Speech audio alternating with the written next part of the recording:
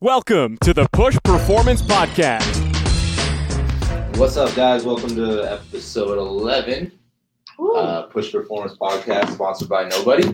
We have no sponsors, so you guys don't need to listen to that bullshit spiel like every other podcast. I know y'all hate it and fast forward through. I do. Yes, we honestly do this because we like talking to each other for the most part. Speak for yourself, dude. And we just want to, educate you guys, and and we learn a lot too while we do this. So I know Taylor learns a lot on the nutrition aspect of things. So yes, learned a lot this weekend. Yeah, learned a lot. Yeah, Ashton's like, I'm gonna blast Taylor. Taylor and Noah drank like 10 Cokes in Utah. It was a wild amount. We were on vacation. It wasn't vacation, but yeah, I mean that was. When DJ is paying, you gotta take full buying advantage. Yeah. They're free refills, dude. Like, yeah, that's the point. They just kept coming. Yeah, I'll give you all the free refills you want. Bottomless Cokes. I do not condone drinking soda at all. But anyways, today, let's move on. Today we're going to talk a little bit about, continue what we're talking about with our assessment processes. Now we're going to bring it to the sport application side of pitching. So biggest thing for us is, like we mentioned 1,000 times, is working with our pitching staff, Noah and Simon. Why our athletes are moving the way they do, why they're good at what they do, why they throw the way they do, why their pitch characteristics are what they are. So Noah, what do you look at mainly on your pitching assessment? I know it's quick. Then we'll get some TrackMan data, some video, all that kind of stuff. What are your kind of 3-4 key components? So like you said, our pitching assessment's pretty quick. We typically take the athlete through, a little warm-up J-band series, wrist weight series, kind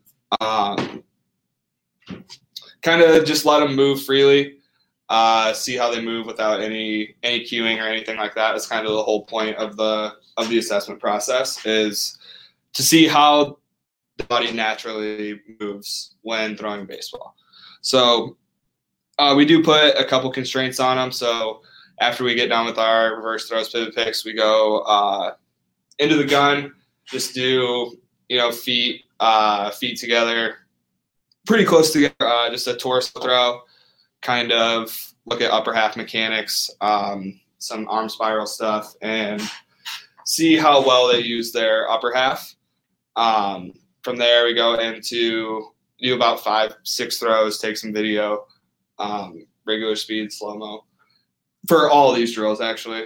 After that, we go to a step back, kind of a lower half load, unload, see if we can load that backside, and then get out of that rotationally, without just pushing up out of our backside load. Take a bunch of video again, and then we do a shuffle throw, just to kind of add some linear momentum, see if you can actually stop and transfer force up the chain. Basically some deceleration of the lower half, transferring force up into the upper half. Usually athletes are, deficient somewhere, so we can pick that out and then also see what they're really good at and be able to kind of feed into what they're good at, and then also fix what they're bad at, all while keeping the strength assessment in mind too. Awesome. Looking on you mentioned upper half mechanics. What are you looking at in with the upper body? I know there's a lot of misconception of what hip shoulder separation is, or whatever it may be. Like, maybe explain that a little bit and what you're looking at. Yeah. So by taking the lower half out of it, you're kind of just looking at whether the upper half can produce force on its own without help from the lower half. Obviously, everything starts from the ground up, but if you don't have an efficient upper half, it doesn't really matter how much force you put up the chain.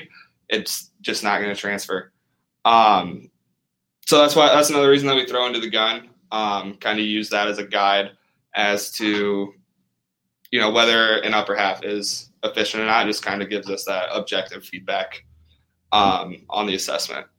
And then at the end, if someone is built up enough, we will get them on the mound, get them on TrackMan, kind of write down all their characteristics, set some goals on the pitch design side too. Nice, awesome. Yeah, I mean, when you're looking at the movement holistically with the athlete, are you looking at like how well the pelvis and the thorax are stacked? Are you looking at what's your key point? Like where are you looking at on that aspect? Where do you see the main downfalls with guys? What's the most consistent deficiency you see on the mound, say for a left-handed pitcher or a right-handed pitcher or whatever it may be? I know everything we do is customized, but yeah, what's the most consistent that you see? I guess just like sticking with the upper half stuff, it's like you said, that thorax being stacked on top of the pelvis. A lot of guys, when you put them in that first assessment, that torso throw, they want to, get into a lot of that lumbar extension stuff, and that just doesn't allow them to stay stacked on top of their pelvis, right? So kind of fixing that, a lot of posture stuff. Obviously, you guys see it on your side too, that a lot of guys come in with, different patterns, and just based on how they live their life, how they sit every day, and, compensations from throwing a baseball for the last 12, 20 years. Yeah. So, I mean, you're seeing a lot of like lumbar extension issues. That's like the main yeah, thing. In the upper half probably. Yeah. And then obviously a lot of arm action stuff, just like being on plane, shoulders and arm being on plane. Well, I mean, if the rib cage this ties back to everything we do, right? This is a conversation we had yesterday. If the rib cage or thorax is altered at all, their scap's going to be altered. It's not going to sit properly in that position. Yep. And therefore, we're not going to get optimal kinematics of like the humerus and the scap and all that stuff working together, proper scapulohumeral rhythm. And we're going to miss a lot of, let's say, I don't know, arm side up because of a lower arm slot or whatever it may be, right? Or cutting the ball. Yeah, that's why I didn't start with the scap, because I think it starts at a deeper place. 100%. I mean, your body is dictated by the way you move and breathe every day, and that's transferred to the weight room, to the mound, to the batter's box, to to the basketball court, to whatever sport you're playing, essentially, right? So, what are you looking at with the foot? Like, are you looking at? You see a lot of guys pronate a lot more than they supinate. Like they can't stand their backside because they pronate too much. I think just like maintaining the 3 points of contact. Heel, ball your foot outside, ball your foot inside. Having a stable foot like during leg lift, and then on the other side being able to roll all the way through that foot once it hits down on the mound. So you have proper supination, like the ER, and then in the middle IR, and then back to ER with pronation.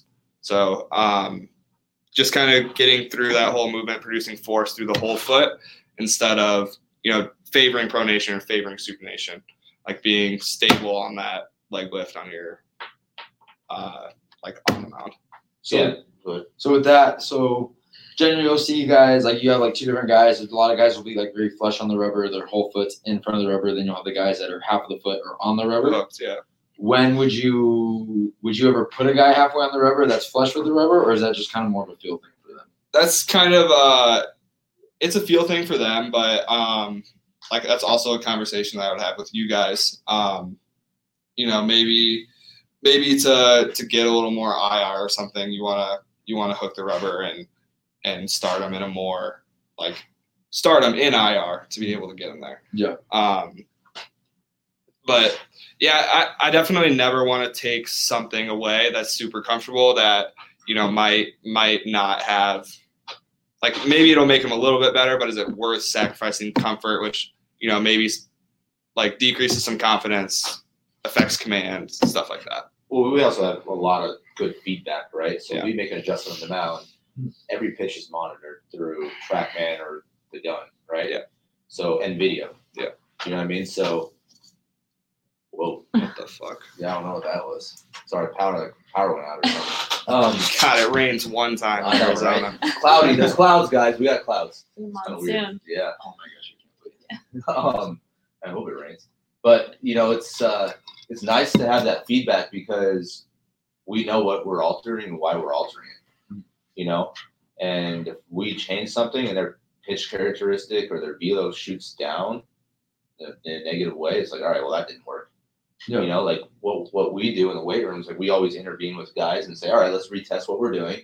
Let's see if the exercise got you in a better position, right? You know, we'll get them on the table and test the ranges of motion. If it didn't work, let's like, all right, well, let's bang that and try something different. You know, we don't always have the correct answer right off the bat. You know, Yeah, I think it's a lot more like range of motion. You know, like that's obviously important, but like I think a lot of the more important stuff that you guys do in the weight room is like fixing postural stuff, like where they have like the right or left AIC and kind of getting that. I feel like that's what holds a lot of athletes back from like their true potential on the mound. Is just like genetic stuff like that, where they've been moving, like haven't been moving well their whole lives, and it just is kind of ingrained in them. So you see that in their everyday life, and just trying to kind of get them out of that. yeah, I mean, we have a guy that's been hurt for years. I mean, he throws hard, left-handed pitcher, you know, and he came to us like 6-7 months ago, and you can see like his shoulder hurts all the time. It's just because his left-handed pitcher, his whole thorax is rotated to the right, so he can't get any kind of scap retraction. He can't get anything, right? And his pelvis is tugging the other direction, pulling him the other direction, and rotating to the left. So he's like working a lot against each other, right? It's literally the opposite of hip shoulder separation. Exactly. Right? He's getting hip shoulder separation in the opposite way. Yeah. You know, but you know, when you see those things, like you can see why he does what he does and why he's injured. You know, so I think that's the biggest thing is taking those small postural, you know, fixes and applying it to what we're doing is key. But you know, Brandon, talk about like again, like when are we going to change something? When are we not going to change something on the mound? You know, being an ex-pitcher, you have a lot more feel for that. You know what I mean? Yeah, I think it like honestly it goes kind of back to what Noah just said previously about the kind of the comfort thing also. If a guy, you know, isn't showing you know, like any symptoms of pain or arm soreness or anything like along lines of health, then that's one thing to where, you know, you maybe don't need to make drastic changes, because obviously if there's no pain and, you know, everything's, you know, the guy's recovering well and healing well, then sometimes it might not be a mechanical thing, but then sometimes like if, you know, the guy does have obvious symptoms of, you know, he's always having constant forearm, you know, soreness or constant anterior shoulder soreness, you know, spots where a guy's not supposed to really be sore post throwing. Those are usually sometimes red flags for whether a guy has maybe some mechanical flaws or it could be some movement pattern issues then at that point. And then that's when you can get in there and maybe digest it a little bit. And like you said, do some tests, get them on the table, check, see what the scap's doing. Are they getting true upward rotation? Are they stuck down in depression? Is the scap stuck to the spine? Is it wrapped around the spine? You know, just basically like, yeah, where are they starting from then at that point? Because yeah, if they're constantly having, you know, issues post throwing, then yeah, there's probably something going on, and that's usually a red flag to get in there and maybe start making some adjustments. But then at that point too, you want to, you know, I'd probably start small, especially with more of the elite guys, because they're going to be a little bit more in tune with their bodies. So sometimes with them, less is more, and then sometimes, then you know, maybe your middle-aged athlete or some of your younger guys. Then sometimes they're probably going to have maybe a little bit more room for drastic changes. You know, like if the guy just has, you know, if it's a young kid and he's just got an arm just kind of just whipping around, then you can probably get in there and do a little bit more with it just because he's got a lot more room for improvement. I think it just kind of depends on the individual athlete, where they're at currently. You know, are they in pain? Are they not in pain? So I think there's a lot of factors that kind of go into it. But yeah, I think it's, you know, one thing too, it's the old saying, if it's not broke, don't fix it type thing.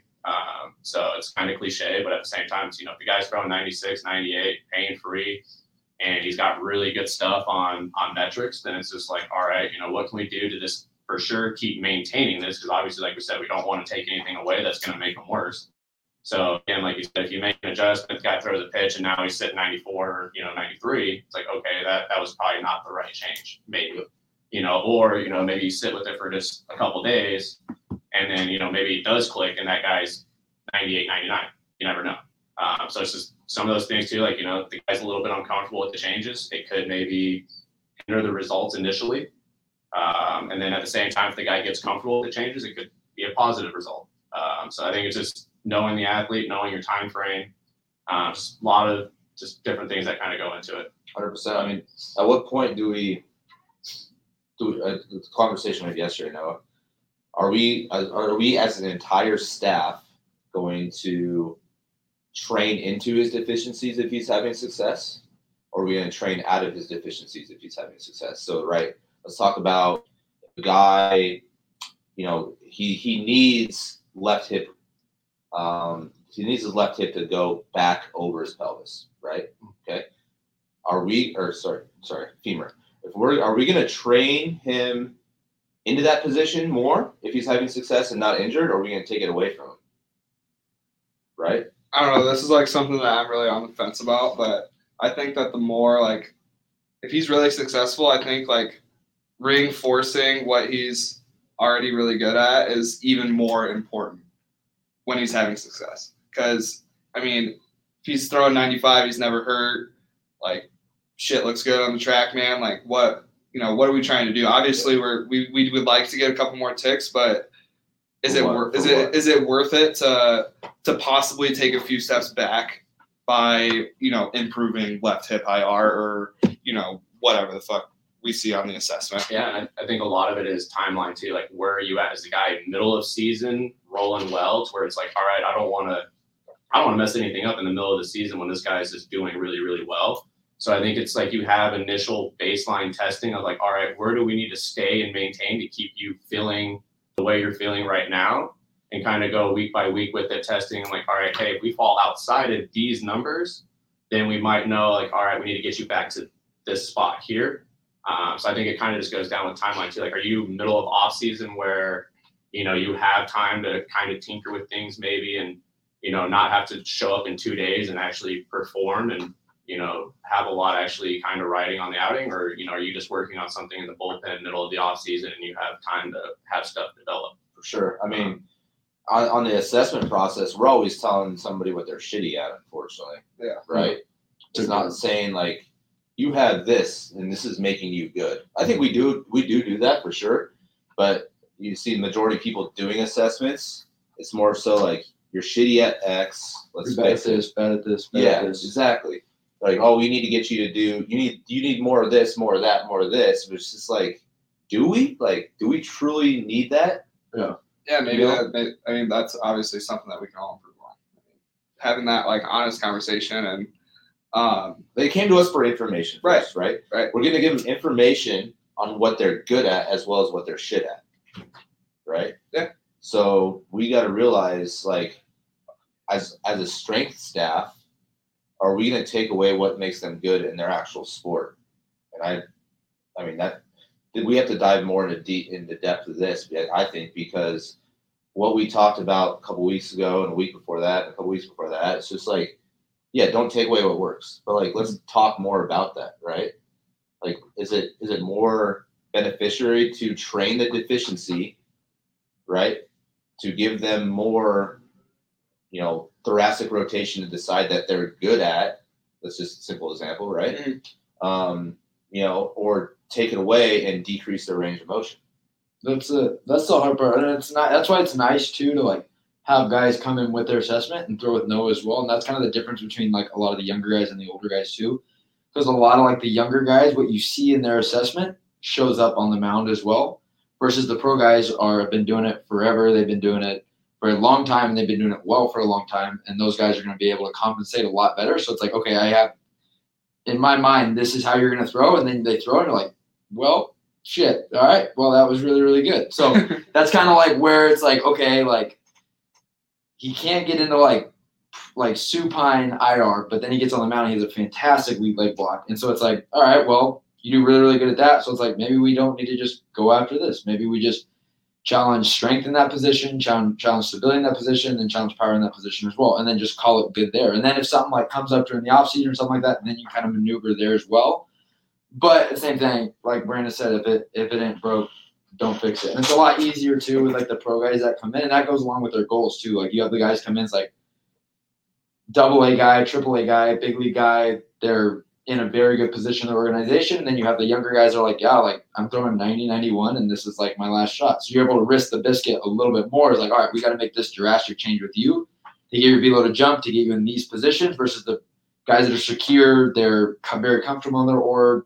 They have great numbers. Those guys like, all right, like we can kind of look at the finer details a little bit more and kind of really go off your goals and figure out what you need to do to kind of take that one next step up. Yeah, I think it's going into their body awareness as it is, right?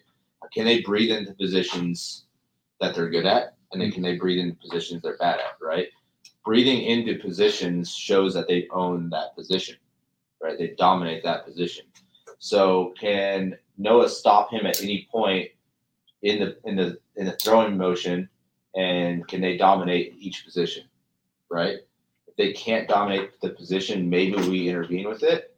But going off that, it's like if you're going to see the same deficiency in the weight room, we load them up just a little bit, right? Maybe have them do a suitcase step up, to increase some kind of hip extension or whatever. But like they have really good hip extension on the mount already, so are we just going into lumbar extension at that point? It's sort of just certain things like when are we knowing that they're owning these positions essentially, and that's kind of the hard part of it, right? And knowing why we're changing, why we're doing what we're doing, and I think knowing what we're looking for first and foremost, like can the pelvis rotate? Can it anterior posterior tilt? What kind of ankle range of motion are we looking at? Why is the ankle range of motion dog shit? When we say stack the thorax over the pelvis, it means that everything's kind of neutral. Like talk about like toe, knee, hip, shoulder, all in line, right? Here, essentially. Okay. That's kind of a stacked thorax, right? In that position there. Just not allowing the athlete to essentially start behind the 8-ball, but if he already is behind the 8-ball, like in the throwing pattern, and just allow him to buy into that pattern a little bit more. I mean, this is something that I struggle with every single day programming. It's like, dude, the majority of my guys are elite dudes. You know what I mean? And it's like, how much do we take away? But somebody like we had a 10-year veteran in this off season, and he had decreased performance over the last 2 years, and we had to overhaul him. And we had to know why we're taking away his movements that he was doing, and he was bought in on it. Right, Noah? Yep. So, I think we need to get a little bit more into characteristics and patterns of guys with, we talk about narrow and wide ISAs all the time. What characteristics, Brandon, do you see with a wide ISA on the mound? Usually those guys don't rotate as well. Obviously, if you just think about it, if it's a wide object, it's going to have a wider circumference when they rotate down the mount. And then usually with those guys too, kind of depending on how far along the line of compensations they are. If it's just a basic level 1 wide ISA, they're going to probably have a little bit of restriction in ER at the hip and the shoulder. So depending on how stiff they are, through the just neurologically, they may have good layback, they might not have any layback, just depending on just that individual. But yeah, usually you're going to see just kind of a slow turner, slow rotator, and then usually just a lack of ER at the hips and the shoulders for the most part. So with the wide ISA, they're posteriorly compressed. Yes. Right. Mm-hmm. How does that posterior compression in the posterior thorax compression, going to alter the scap? So with that posterior compression, it's usually probably most likely going to pin the scaps to the spine. And then with that basically means they're either already heavily in scap retraction. So with that, basically you can't get somewhere where you're already at. So guys are usually already preloaded into scap retraction. So they're not going to be able to get out of it very well. So those are the guys that, like I said, they're going to be a slow rotator. So then their arms usually probably going to be late as they come around. They'll probably lose balls, arm side most likely. And then those guys probably usually are going to be guys that probably cut the ball maybe a little bit more, just because they're going to be, or actually no, they'll probably be a little bit more heavily pronated, just because they don't have the ER. So yeah, they're going to be actually probably heavy pronators. and have a tough time getting on the side of the ball. So that obviously plays into pitch characteristics of, the type of fastball you throw, the type of off speed you throw. Yeah, typically that'll be like a, maybe a sinker changeup guy, which we see in our characteristics like of our guys. Yeah, like I guess we aren't supposed to say, but like Webby. Yeah, like he's one of our wides that. Yeah. He's very wide. Yeah, sinker changeup guy, really good at pronation. We've done a lot of really good work to improve supination and kind of add that slider this offseason. 100%. What are the injury characteristics you see with a wide ISA? Ooh, those guys, probably I would say anterior, like lower forearm, or like kind of like meat of the forearm, possibly probably front of the shoulder, just because they're not getting that scap to upperly rotate. So they're probably doing a lot of deceleration with just the arm, and not necessarily like the lat and the big muscles back there. And then you see like obliques often with them? Not so much. I would say probably not so much with them because they're already kind of slow rotating. Yeah, I would say I would say it's probably more the narrows, fast that rotators. Fast rotators that have trouble decelerating. Before we get too much into this, let's talk about. We talk about ISA a lot. We haven't really even talked about it. What is the infrasternal angle? Right. Mm-hmm. It's the angle of what the rib cage is at, just below like where your false ribs are. Right. Mm-hmm. So we're measuring that as neutral. Everybody sees it as 90 degrees to 110 degrees, right? So I think we've come up to, it's like around, we say like 100 degrees, right? Yeah. As a staff at push. You're 100, yeah. You're 100. Yeah. So if you're greater than 100, you're wide ISA, infrasternal angle. If you're less than 100, you're narrow ISA. So that's kind of just an explanation of, for the listeners, what we're looking at with that and why it's important.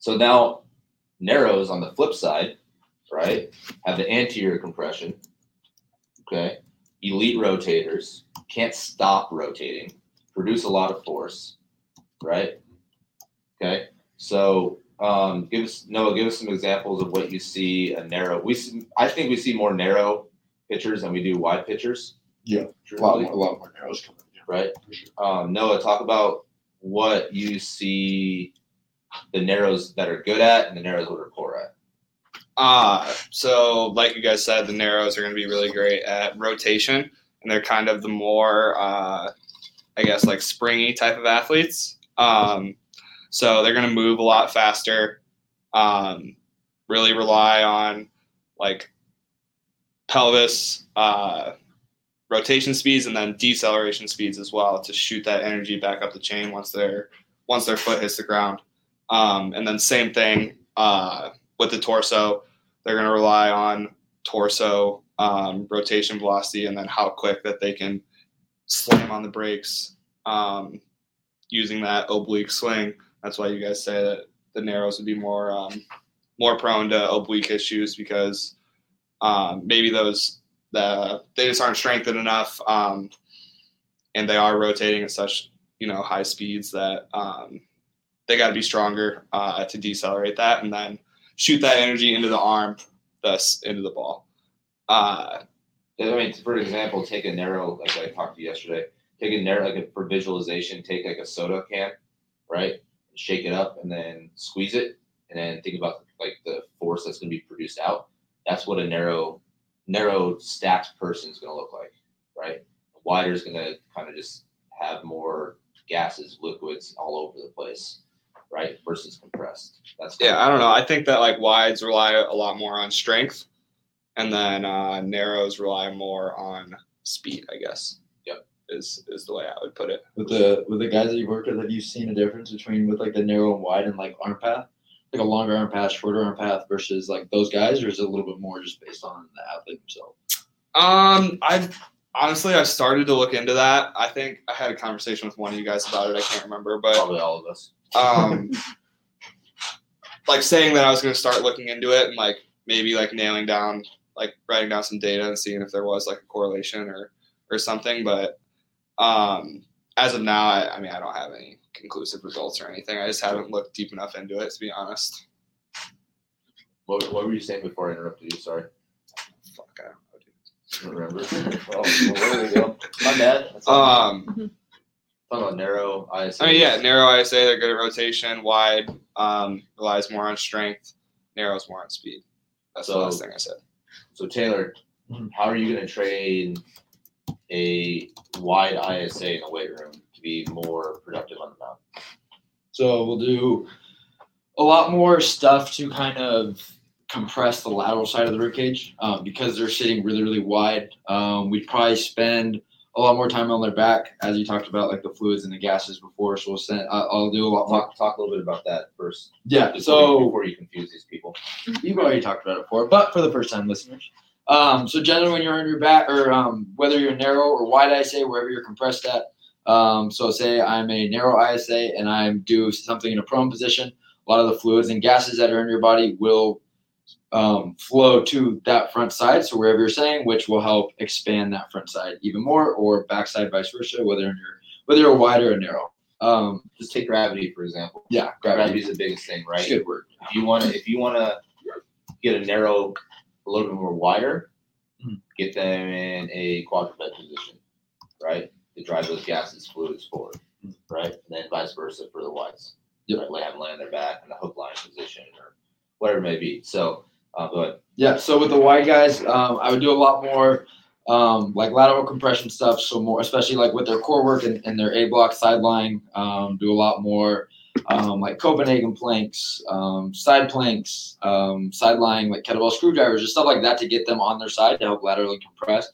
And then also I would do a lot more rotation stuff. So with the so like with their rows and presses, adding like a rotation component into those, so maybe like an opposite arm reach, and then also like if they're doing a split squat for example, doing a goblet with rotation or something like that. And then same thing with their plyo ball work, making sure that their plyo ball work has rotation into it. So rather than doing because they're already really, really good at just producing force because they're strong, I would do probably a little bit more momentum stuff with them in their med ball shot puts and their scoop toss.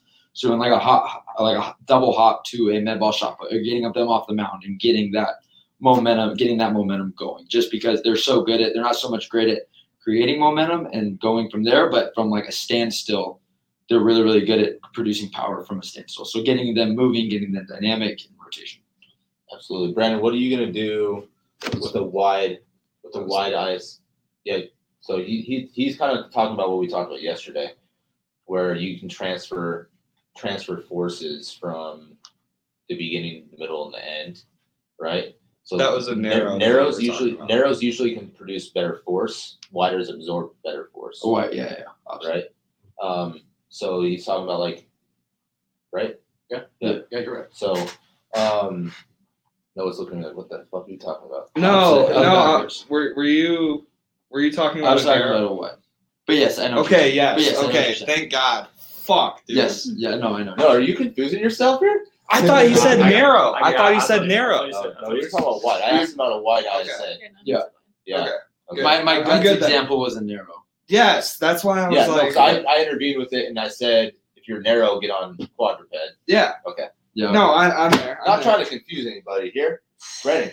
On a wide ISA, posterior compression, what are your go-tos to drive expansion in that backside? Yeah, first, like Taylor said, putting them on their back is usually a good thing. Because usually the reason why they're there in the first place is just because that's their body telling them that they can't handle gravity to begin with. So that's basically one way to do it, is to attack it initially, is just put them on their back, get their feet up in the air, and take gravity out of the equation to an extent while using it also to your benefit. So basically laying them on their back just drives a lot of compression to the front of the rib cage, and that's where they're already expanded. So that's basically going to help you there. And then that gravity is also then going to continue to drive basically all of the fluids, the gases, and everything posteriorly into the back of the rib cage, and that's where you want the expansion. And then also putting them on their side, depending on, are they a position player, or are they even a pitcher, just depending on what they are.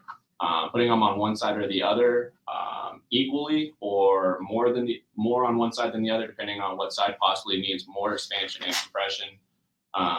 Because you don't want to, because obviously if you lay them on their side, you're still going to get expansion on the downside. So you're also going to get compression on obviously the side that's up. So that's also something you want to maybe take into consideration also, because if they are, if they're super expanded on one side and then maybe a little bit more compressed on the other, then maybe you don't need to spend as much time compressing the one side if they're already kind of possibly compressed there. And that's where you see a guy can get into his back hip better than his front hip, and then that's kind of where that leads into. Exactly. So in the weight room now, how are we loading these guys? Like, what are we doing to load these guys, right? So do you want a wider compressed person on their back, right, to bench press? That's going to do more harm than good, even though they're in a supine position, their gases and liquids are going down towards the floor, but now we're adding load to it. Yes. And that's a really good example and a good point, because when you do load it heavily on the anterior side, just because they're on their back, them pressing the weight away from them or up is going to drive them into the ground, and that's only just then going to compress them posteriorly as well. So then you're actually not getting that expansion that you're looking for. So like an inverted row is a better option. Yeah. Than a barbell bench press. Yeah, an inverted row would be a really good option. Or just something kind of supine like that would be a really good option for somebody that's wide. And then the way I like to load them too is with kind of the kettlebell front rack position. Compress the anterior side, and that'll give you a little bit more expansion on the posterior side. And that also moves the scaps a little bit away from the spine.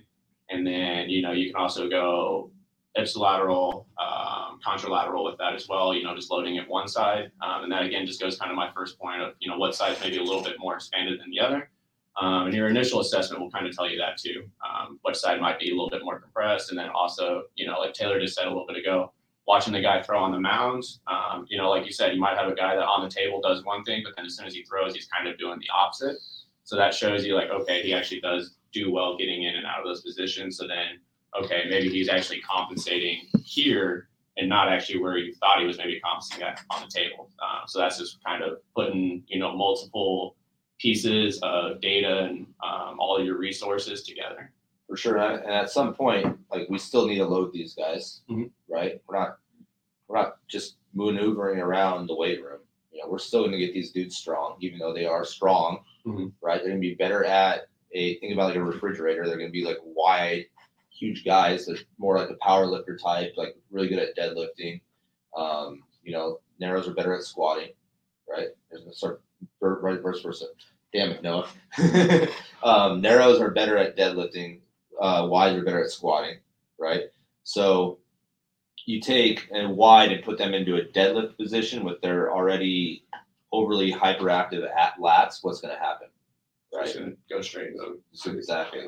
That's what I was trying to do with that. Confusing episode today. Noah, what are you going to do with the wide now after what we just talked about in a throwing progression? Are we going to try and change anything? Are we going to? That's kind of like, obviously it's individual specific, but kind of like what Taylor was just saying, like it's the same thing on the mound. Like you want to give them a little bit of momentum, as well as like still try to feed into what they're good at too. So I'll have, maybe a drill that gives them some momentum, like a drop step or something like that, to kind of get them moving fast, like teach them how to move a little faster. So and then instead of like a walking windup, maybe do like a shuffle throw instead? No, you're still like a walking windup, like you're still getting or a step back. You're still getting that momentum like from that walk in. So I like a walking windup. How about a step back throw? Step back, maybe, just to like reinforce the rotation aspect of everything. But a lot of those guys, I really just want to get them moving fast, like trick their brain into moving faster. Okay. Yeah, me and Noah had a couple of conversations last couple of days. We've been talking about the core velocity belt a little bit too, but like taking med ball work and like, okay, what is this guy doing for his plyo ball work? And then how can I kind of just feed his med ball work into that? So like for a couple of guys that have trouble like getting going, like rather than them like their plyo balls being like the first thing they do to try to do faster in the day, I'll run them through some plyometrics, some med ball stuff to try to get them going before they get on the mound. That way, when they get on the mound, they have like what they need already, and they can work on like getting going down the mound. It'll be a lot easier for them rather than that being like the first plyometric explosive thing they've done all day. So kind of feeding like the med ball work into like what they're already doing and making sure they're not counterbalancing each other, but make sure we're all going in one direction with both of those. I mean, too many times we've heard now it's just like, don't rotate, don't rotate, don't rotate, don't rotate. It's like they rotate enough, but in actual terms, it's like we're rotating all the time, so we need to train that, right? We still need to do some bracing stuff, and we still need to do that, but like first and foremost, we need to realize what is bracing us, and that's our diaphragm, right? The diaphragm is the first thing that braces all core movements, right? Whether that be in rotation, right? Diaphragm's gonna kick on first. Whether that be just a basic bracing pattern with a Pallof press, the diaphragm kicks on first, right? So that's why this kind of stuff is so important, right? But I think we also need to train that rotation component, especially with a wider ISA. Okay, now we'll talk about a narrow ISA. Okay, Brandon, are you gonna have them, since they're better at deadlifts, are you gonna load them up on a squat? Or how are you gonna take this approach? I'm not going to take deadlifts away from them because obviously, like what we said earlier, if they do hinging well, then obviously we want to keep that. Especially that should be the focus of the program. Especially if they're a pitcher and a baseball player or a hitter. Obviously, we talk about hinging all the time, whether we're on the mound or whether we're hitting. So obviously, if they're narrow, then that's something that plays right into their favor. So obviously, you're going to keep that in the program. Because like we said, we don't want to like just focus completely on all the stuff they do bad. So that's one thing we know well that they're going to do well. So we're going to obviously focus on that, really make sure that just stays good, only maybe gets a little bit better. But then I probably am not going to just load them up heavy and throw a barbell on their back, but I am going to start then diving into how can we get these guys to squat better. So what squat variation are you going to start with? So just depending on their initial assessment, how much extension are we working with? Where is their pelvis kind of sitting? What's their initial orientation? Are they severely anterior tilted? Are they posteriorly tilted? Are they pretty neutral? But if it's to say a guy's, fairly neutral, I'll probably just start them in basically just a basic split squat variation, and then see how they kind of move there, how they handle that, and then kind of watching them squat initially. Then with that, then maybe we have to elevate their front foot, or maybe we have to just maybe elevate the heels, maybe just the toes. There's a few different things we can do for the individual. But basically all we're looking for is can we get the thorax to stack over the pelvis? And then are we going to get the nutation, the counter nutation as they go down in the squat? And then are they getting the internal to external to internal rotation at the hips? But yeah, it's just basically how well can they maintain their position as they go down in the squat, and then can they maintain it as they come out of the squat? And then also watching the person's gait cycle, basically watching them walk. That's going to tell you a lot too. But yeah, you're still gonna try and get them to squat, but you're gonna. How much time are we gonna spend on trying to get them to do a better squat? So I have a guy that came to us for UCL surgery, dog shit squat, terrible hinges right off the bat, right? I mean, you can tell, right? How much time and investment do I need to take into that program and get him to squat better? I think it's individual based. I think, how he's injured, right? Yeah. He was injured. So like what? Yeah. So, I think there's obviously some underlying issues there that need to be looked at. Obviously he's got some pelvic issues going on and he's not sequencing correctly.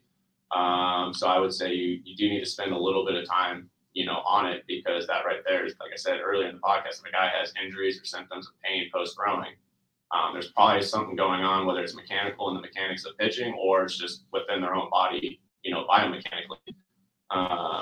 So yeah, I think, spending some good time initially, at least, getting the sacrum to nutate and counter nutate, and get the pelvis and the ilium, the hip bones to actually, go through external rotation, internal rotation, adduction, extension, all of that good stuff. That the more the guy can move his pelvis and control it, he's only going to be better. Yep.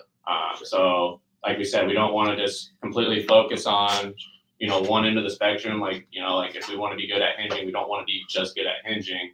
If we can squat well too, then be good at both. Yeah. It's only going to make you a better athlete. Yeah. I mean, if you're wide or narrow both, you need to have that pelvis move, right? Yeah. You need to have that thorax move. Every time you inhale and exhale, your ribs internally and externally rotate, right?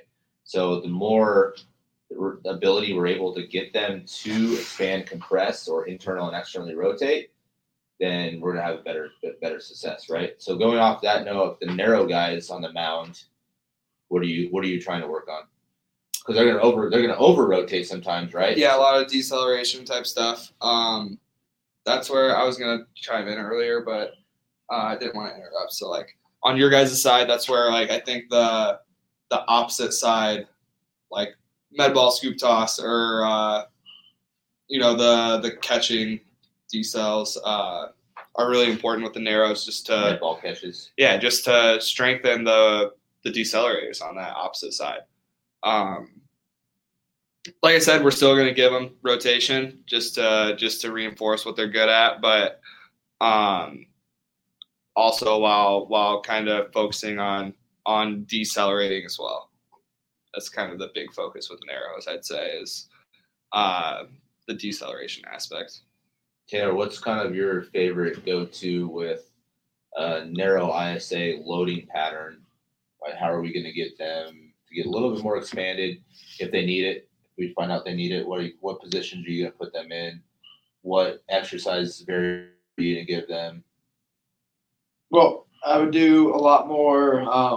Like you said, narrow's going to be better at deadlifting. Why do we better at squatting? Correct. Yes. Yep. So I do a lot more split squat stuff. I'm kind How of about like a row or a yeah. I would do like a bird dog row, single arm dumbbell row, something like that. But then you can also play with where their scap position's at as well, and kind of play around with the tempo. So whether you want to have them spend more time in like a protracted scapular position or a retracted scap position, kind of depending on what they also need to be better at. So I've kind of been playing with tempo in that order as well. But doing a lot more like single arm dumbbell rows, bird dog rows, kind of more in like a prone position, and kind of just playing around kind of with those progressions and regressions as you go as well.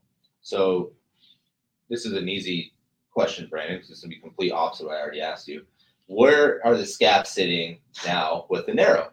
If it's just a basic narrow, they're probably going to be a little bit more abducted, a little bit further away from the spine, just because, like we said, the wides are going to sit a little bit closer to the spine, so these ones are going to be a little bit more abducted and pulled away. And then sometimes you usually see they could maybe even be a little bit internally rotated or winged, is the term you'll probably hear, be a little bit more familiar with. And then, sometimes you might see maybe some elevated scaps also. If the guy's pelvis is rotated a little bit to the right and the thorax is rotated back to the left, you're going to have a little bit, maybe a left elevated trap. And that scap might also resemble that as well and be a little bit elevated on that side. And then that will present maybe, like I put in quotations, a depressed right scap, because people blame the lat for it, but it's probably not necessarily the lat. It's probably just due to compression in the rib cage. Or the pelvis. Exactly. The pelvis is just rotated, so the thorax is just trying to recenter itself, so that way you don't walk crooked. It's just there's a few different things that go into it, but yeah, most likely if it's a narrow ISA, the scaps are going to sit a little bit more wider or expanded on the back of the rib cage. So Noah, going on your end now, what is a narrow ISA going to be? What are his pitch characteristics going to be like? He's probably going to have nasty slider, nasty curveball as well, like really good at supinating, might cut the ball a little bit. But obviously, like getting with you guys and kind of fixing some of that stuff to see, like, it's basically based on what we think is important, right? So throwing hard, obviously, is like number one on our list. So who throws harder, wide or narrow? It depends. Right? We definitely see more narrows. We see more narrow pitchers than we do right-handed. And we also see more narrow left-handed pitchers than we do wide left-handed pitchers. Yeah, like Higgy might be like our only wider ISA, but he throws fuzz. So yeah, he's 95, 97 anomaly. But go ahead. I mean, obviously both can throw hard. It's just about leveraging what you're good at, right? Yeah, I mean, this is something we talk about a lot, but this is not the way we only program things. No, we definitely crush the weight room, right? We definitely crush, movement patterns and that stuff. But like, this is an important role in our assessment process. This is the topic of today. Is the last couple of weeks has been assessments, right? So why is this important to us? How are we going to buy into this? But at some point, yeah, we still are going to have a wide deadlift, right? We're still going to do it.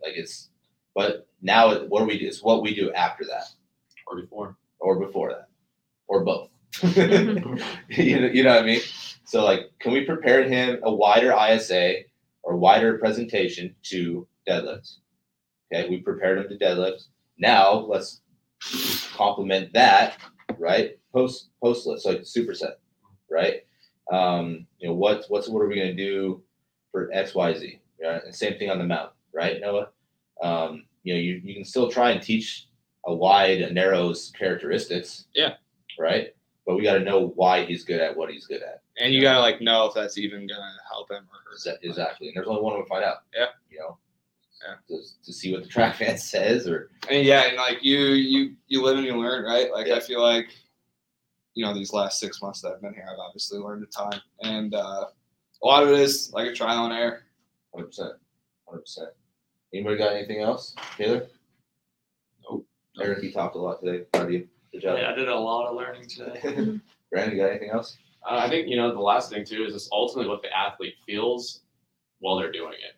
You can see what you want to see, like with your eyes, but they're the ones that ultimately feel it. 100%. And if they're telling you they're feeling it in a certain spot, then, you have to trust them and listen to them, to that extent. Nobody knows the athlete's body better than themselves. Yeah. We're giving them recommendations, right? We see this, but how do you feel is the most important thing. Yeah, and that's ultimately what you got to kind of remember as a coach. You can assess and have everything in mind that you think, but at the same time, like they're going to tell you what they feel, and that's where you have to then also make your judgment call and plans too. Is like just because you do a table assessment and you feel something doesn't mean they necessarily feel it when they're pitching or when they're moving or in the weight room. So you just have to remember what they feel. I mean, there's a proprioception piece to all this, right? Mm-hmm. I mean, with everything, I think increasing proprioception can only help as far as like the pelvis, thorax.